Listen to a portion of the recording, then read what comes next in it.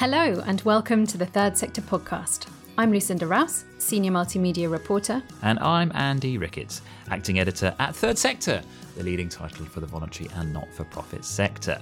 In this week's episode, we're going to be diving into the world of charity branding, asking how you can market your organisation and its services to raise public awareness and buy-in for your work. Yes, this episode coincides with the release of Third Sector's annual Charity Brand Index, which examines the top 150 charity brands in the UK through a survey of 4,000 people. We'll leave it to one of our guests to give us a rundown of this year's performance ratings, but we felt that a discussion on what to consider when working on your brand would be relevant to all charities, as well as to dig around behind the scenes of one of the best performing brands. That's right, because this year the Charity Brand Index has been reimagined as an online resource. It was previously a PDF that was available to people who wanted to pay for it, but now it's an online resource, much more interactive, much more interesting. And we'll put a link in the show notes to anybody who's interested in finding out more. We have two guests joining us today. First up is Nick Daniel, Marketing Director at the Dogs Trust, which ranked 8th in this year's Charity Brand Index and was the biggest riser in the top 10. Dogs Trust has also risen the most places since the index started in 2009. Nick previously held posts at The Gate, London and the RSPCA. Hello, Nick. Hello, everyone, and thanks for having me here. Also joining us is Denham Scotford, Sector Head for Technology, Media, Telecoms and Entertainment at the market research company Harris Interactive. Den is a brand tracking expert and has been immersed in the process of collecting data for the Charity Brand Index. Hello, Den. Thank you very much for joining us. Thank you. Pleasure to join. Could you just start by giving us a rundown of the different aspects of effective branding that you've been measuring for the Charity Brand Index? Absolutely. I mean, it's slightly different within the charity sector itself, but there's a lot of parallels with all brands and how they engage with their audiences. So the starting point is awareness. First and foremost, obviously, we need the audience to be aware. That feeds into a scale of familiarity. So the brands that people are going to consider are the ones that they feel most familiar with and know to a pretty decent level. So that's the sort of starting point. In any brand funnel, at the top, you've got your brand awareness. But then as we go through that, there's a couple of relationship drivers that are particularly important for charity brands. So we look at distinctiveness. There are a number of charities which are operating in similar sectors. And in order to ensure that they're getting their share of the donations, they need to stand out. They need to be distinctive. People need to recognise what they stand for. And that's usually through the campaigns that the charities conduct. The next one is relevance, which matters for private brands and charity brands, but here it's the relevance of the cause, which obviously we see a number of charities that do particularly well in some areas, things like cancer, things like animal welfare, things that people relate to and matter to them personally, usually, unfortunately, and in some cases through negative personal experiences.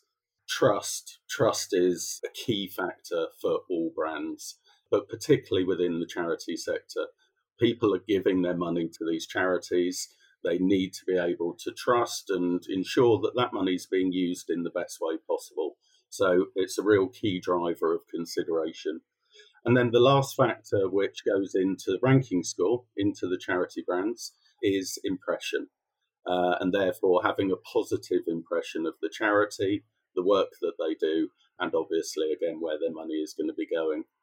So when we first started out, we measured a whole lot of relationship metrics about brands, and we worked out that those are the key drivers which influence whether or not somebody's going to consider to donate to a charity. Thanks very much, Den. And going back to the very first of those pillars that you described, awareness. Now, Nick, I understand that the Dogs Trust places a very heavy emphasis on spontaneous awareness. Is that correct? Absolutely. Being front of mind has always been a bit of a driver for us, standing out, because, in our view, spontaneous awareness or familiarity drives consideration.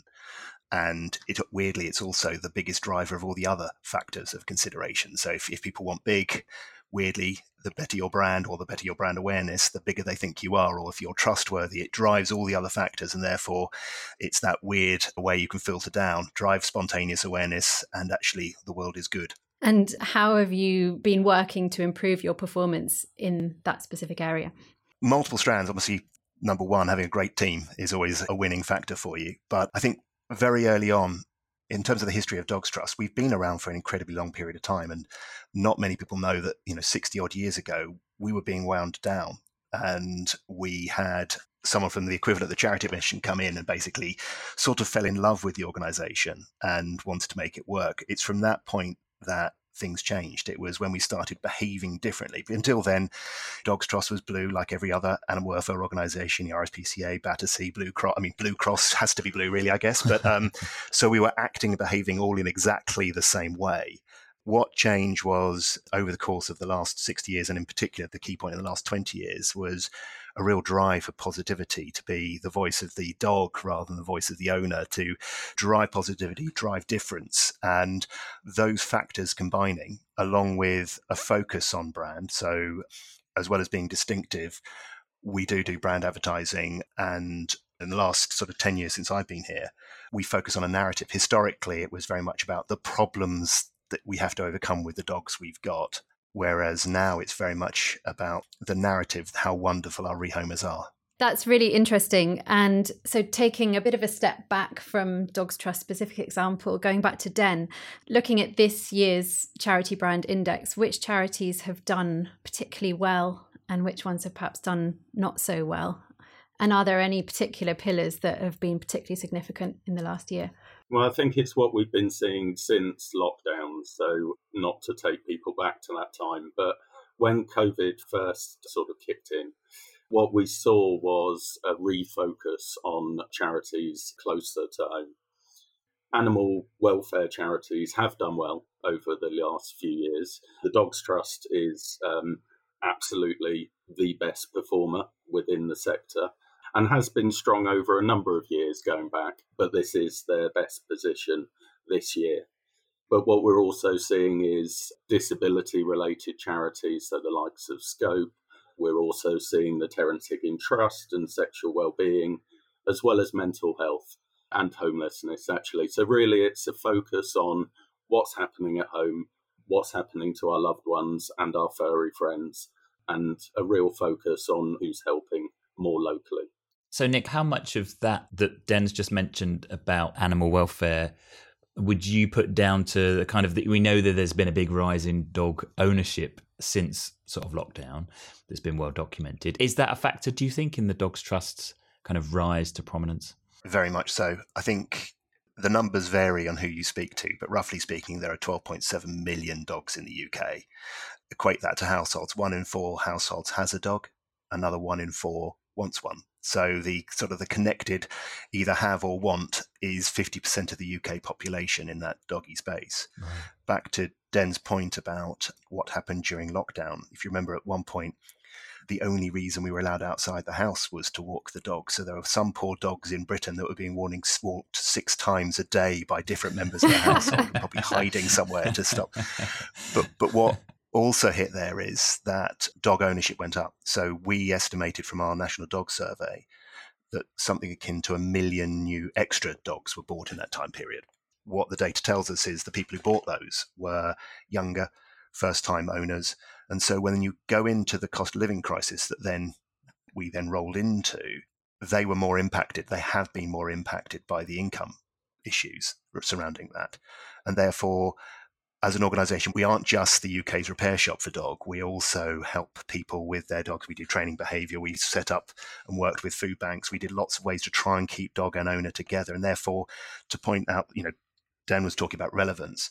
The audience needed us more. So I think that we were relevant to a much larger audience. So there were the audience that knew what we did in terms of fixing broken dogs, but we weren't personally relevant to them.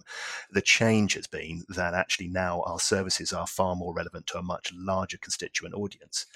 And then the final part of that is the actual impact of the cost of living, which is that we're modelling that inflation for dog owners has been running a lot hotter than for the standard numbers of around 10%. It's like 3 times that rate. So keeping a dog, and a dog is a loved family member, is having a greater impact on households as well. So I think where that's driven is being larger constituent audience, making dogs more relevant, but then also how Dogs Trust is more relevant to people and the services we offer. And I suppose picking up on that, I wonder to what extent you as a charity sort of looking forward will sort of look to maintain that momentum. What sort of things would you put in place? Because obviously we've seen over the years various causes rise and fall in a certain extent in the public's perception. I think of Help for Heroes as being a good example of that. We obviously saw the stuff all around the various wars in the Middle East that were taking place.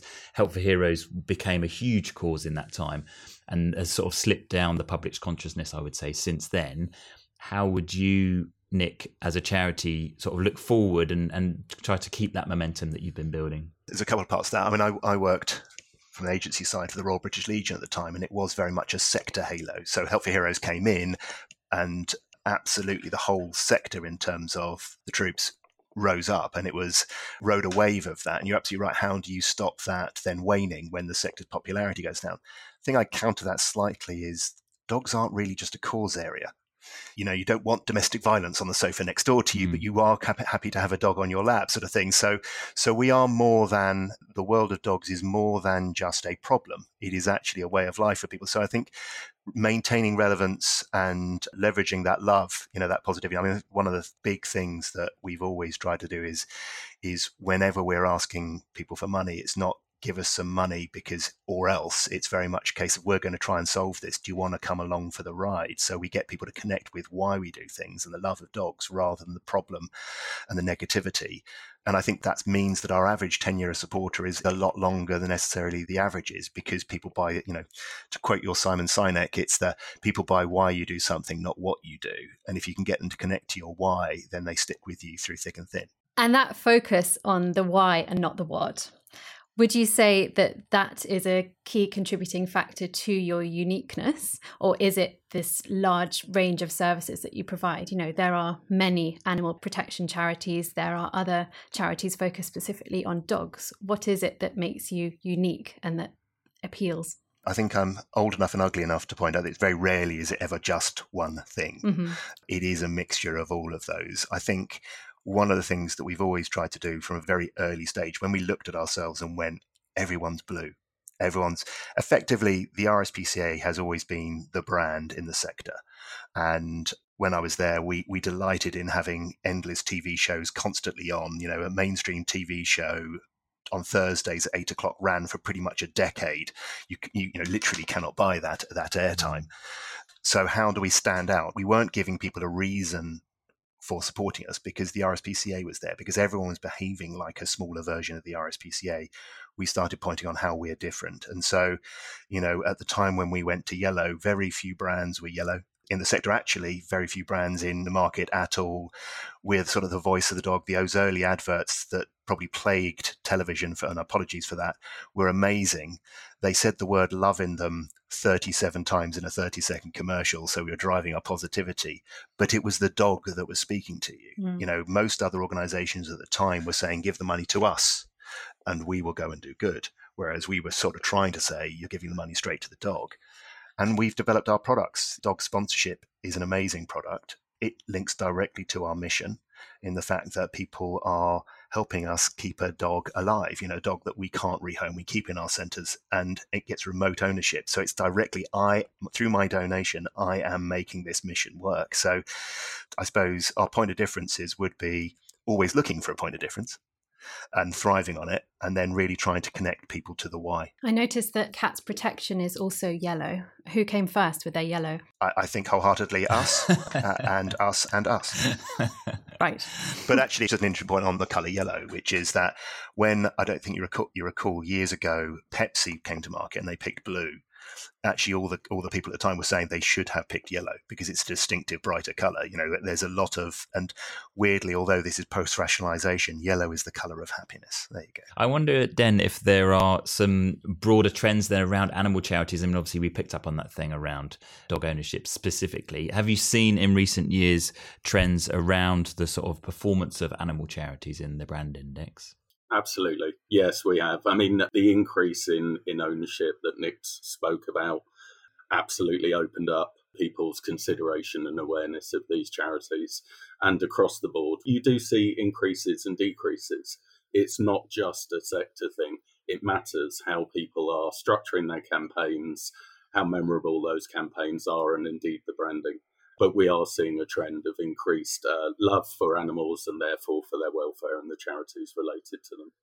I suppose, and the converse question there is, what are the areas that are maybe not performing quite so well, and where there are kind of charities that might need to try to do some work to boost their public awareness? So the Disaster Emergency Committee, that's fallen dramatically this year. It's fallen back to a level that we've seen in previous years, but I think it just shows how, unfortunately, public opinion and public awareness can peak and trough. And obviously with the Ukraine war, we saw a great increase in the DEC. We're now seeing that drop off only a year later. So I don't think any brands in any sector, no matter how relevant or high profile it is at the time, can rest on their laurels. So we are seeing it within individual sectors. We see some charities that are doing much better than others. And it really is, as we talked about, that distinctiveness, particularly the campaigns. I mean, one campaign, it's a few years old, but Movember. Movember was a bit of a game changer, well, certainly for prostate cancer, but also generally. It was a campaign, grassroots campaign, that grew massively, reaching hundreds and hundreds of thousands of people. But it was a sustained campaign and one over a period of a month. And once we saw that really gain speed, not only did Movember itself enter into the Charity Brand Index eventually when the donations became high enough, but you saw the impact that it had on related charities, including prostate cancer. So no matter what's happening within the sector, and yes, Help for Heroes around the end of the Iraq War, X Factor doing a single for it. I mean, these things all help bring them into high prominence, but it's not long before they fall away. So I think what you're looking for is to obviously understand general public perceptions and the tide of what they relate to at the time. But really it is, as Nick was saying, and something that obviously the Dogs Trust has done so well, is to not only identify that, but then sustain it over a period of time, particularly with those who have been donating and are considering doing so in the future. Well, with the cause of dogs and being a nation of dog lovers, you would hope that the relevance and importance would not wane too much. Without drawing any direct parallels to others, there are other dog-related charities that are not performing. Performance is a weird word here, really, isn't it? You know, what we're caring about is doing some good, having brands with purpose, which, by the way, with private sector brands with purpose has been the thing which has been most important over recent years. Now, obviously, that's inherent in the charity brands. But what you are looking for is for those brands to stand out and really make a difference. And then they'll take those donating population with them. Now, Nick, do you have any advice for smaller charities who perhaps have a rather more limited budget than Dogs Trusts, who are seeking to strengthen their brand? Sure, without wanting to sound too patronising. We weren't always a big charity. You know, you go back 20 years, we weren't, I think we're in the top 150 UK charities. You know, we've grown at a fast rate, so we didn't always have the budgets we have now. We're also very careful about how we spend things. So even back then, we were trying to develop products that could have a multi-benefit to us. So dog sponsorship was such a product that we could actually air it on television at a profit, but it's still, because it was on television, started to drive awareness. So having a halo effect of the activity we're doing, a secondary benefit, was one. The second one is beg, borrow, steal. There are spaces where you can get things for free. I take a huge amount of pride. It's not necessarily overly environmentally friendly nowadays, but we're a huge purveyor of car stickers with our message. Of course you are, yeah. A dog is for life. And I take pride doing that job with my son where we have a competition to see how many cars with our stickers on them as you drive around Britain. And it's quite scary how many stickers you do see, but what's amazing is that our supporters are prepared to hand over their cars to us for nothing as an advertising hoarding, which is, you know, wonderful. Thank you very much to all of them that are doing. And bizarrely, you can see these are on new cars and we're not giving the stickers out anymore. So, you know, with love, transferring it from car to car. So are there spaces where you can get in there and get something for free? And then the final one, which is the most important of all of them, really, is I would say be different. There is a habit within society is that we follow the herd because X does that, I must do that. It's the things that stand out. Our brains are designed actually to see difference. And if you can be different, if you can stand out, have a point of difference, unique selling proposition, you quite often will stand out against the herd, and actually you can get your money to go further. I map these things, but over the last decade, of the top 6 and welfare organisations, we're the 5th in terms of spend, but we're the 1st in terms of reach. So, and when I say 5th, the charity leading that one, and I won't name names, is spending multiple factors of our spend every year. So they have a slightly different focus. They'll go much more narrowcast, we'll go broadcast and try to have that halo effect out of it. So use what you spend, be different and steal. I suppose our listeners might be asking how this sort of general uplift in public awareness has resulted in donations for the charity. Is there a connection, as far as you're concerned, between those two things, that a direct correlation between fundraising and rising up the charity brand index? I mean, obviously we've had a bit of a strange time with COVID that's sort of affected things in a slightly weird way, but I wonder if you've seen anything around that. All the factors that Den's talked about are key drivers of consideration, so that relevance piece, is it relevant to me? I may know you, but you may be totally irrelevant to me. If I only like cats, then Dogs Trust is never going to quite pass muster. I mean, that's insane, I know, but some people do like cats. If you think about you're going down the supermarket aisles, you don't necessarily always think about Heinz baked beans, but when you hit the aisle, your hand always goes to Heinz baked beans. Why is that? Do they taste any better than the other baked beans? No, because you haven't tried them. Your hand always goes to them, and it's brand that's driving those things. And so being front of mind definitely drives not only which charities I pick, but actually which ones I consider to give to as well. So, and I have modelled in former lives the impact of spontaneous awareness or familiarity on giving, and the curves. There's a slight lag, but the curves map perfectly. And so spontaneous awareness, familiarity, drives income. Well, a very interesting note to end on. Nick Daniel from Dogs Trust and Den Scotford from Harris Interactive, thank you both very much for joining us. Thank you. Thank you. Well, that was a very interesting discussion with Denham and Nick, who knew the power of yellow. Well, exactly, yes. I can think of a few other yellow charities. Marie Curie, obviously, with their daffodil. Mm-hmm. But there are not millions that spring to mind. And in fact, there's not millions of brands that spring to mind, are there, that come out as yellow? No. So maybe that's the thing to do, go yellow. But mind you, if everybody starts going yellow, then there'll be no blue ones left. And all the yellow ones will look like each other, and they'll just be back to square one. So it's interesting you're saying all this sitting in a bright yellow chair. Yeah, exactly. Now we've just about got time to talk about a new other piece of research that has come out in the past week, which is the Enthuse quarterly donor report, looking into giving trends. And there was one particular aspect of that I thought was quite interesting as a counterpoint to strengthening your brand. And that was the finding that bad news about a charity can actually prompt more donations, particularly among Generation Z donors. Yeah, it's really interesting, isn't it, that? Because you sort of feel like negative publicity for a charity is generally going to be a bad thing. But we've definitely seen, and we've written stories on this previously at Third Sector, about the fact that, for example, the RNLI, which is a great example, a couple of years ago, Nigel Farage famously called the RNLI a taxi service for illegal immigrants. And that was obviously a very critical, very negative thing to say. But the charity, its response to it, and then the public reaction meant that there was a big increase in donations to the charity as a result of that, what you might consider to be negative publicity. So that was really interesting, that people were thinking, and particularly younger donors were thinking, well, actually, I can see that for myself, that what this charity is doing is a good thing, and I want to give. I mean, obviously, you've got the old Oscar Wilde line about there's the only thing worse than being talked about is not being talked about. And that seems to be true here. Yes, so the phenomenon is called inverse giving. And the Enthuse report says that 27% of the public felt motivated to donate when a charity's actions were being criticised in traditional or social media. So yes, perhaps just carry on doing what you're doing.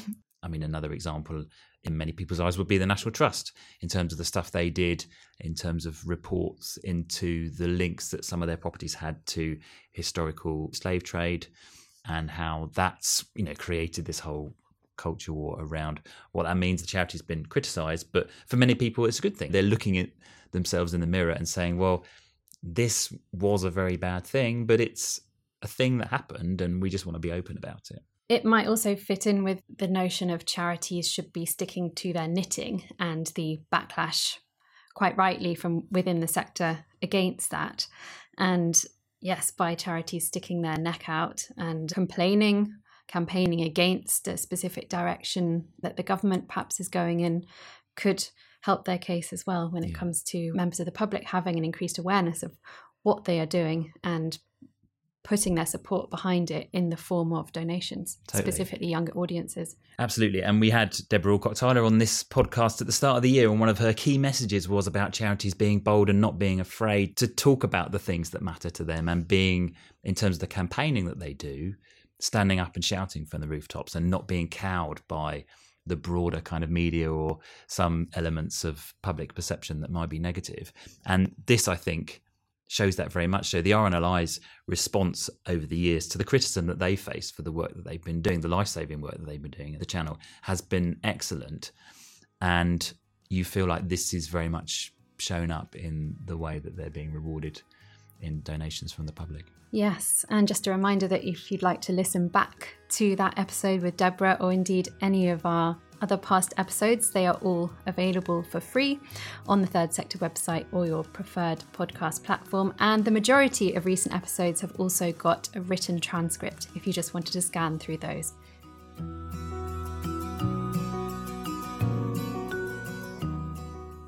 Don't forget to give us a rating or leave a review using your preferred podcast platform.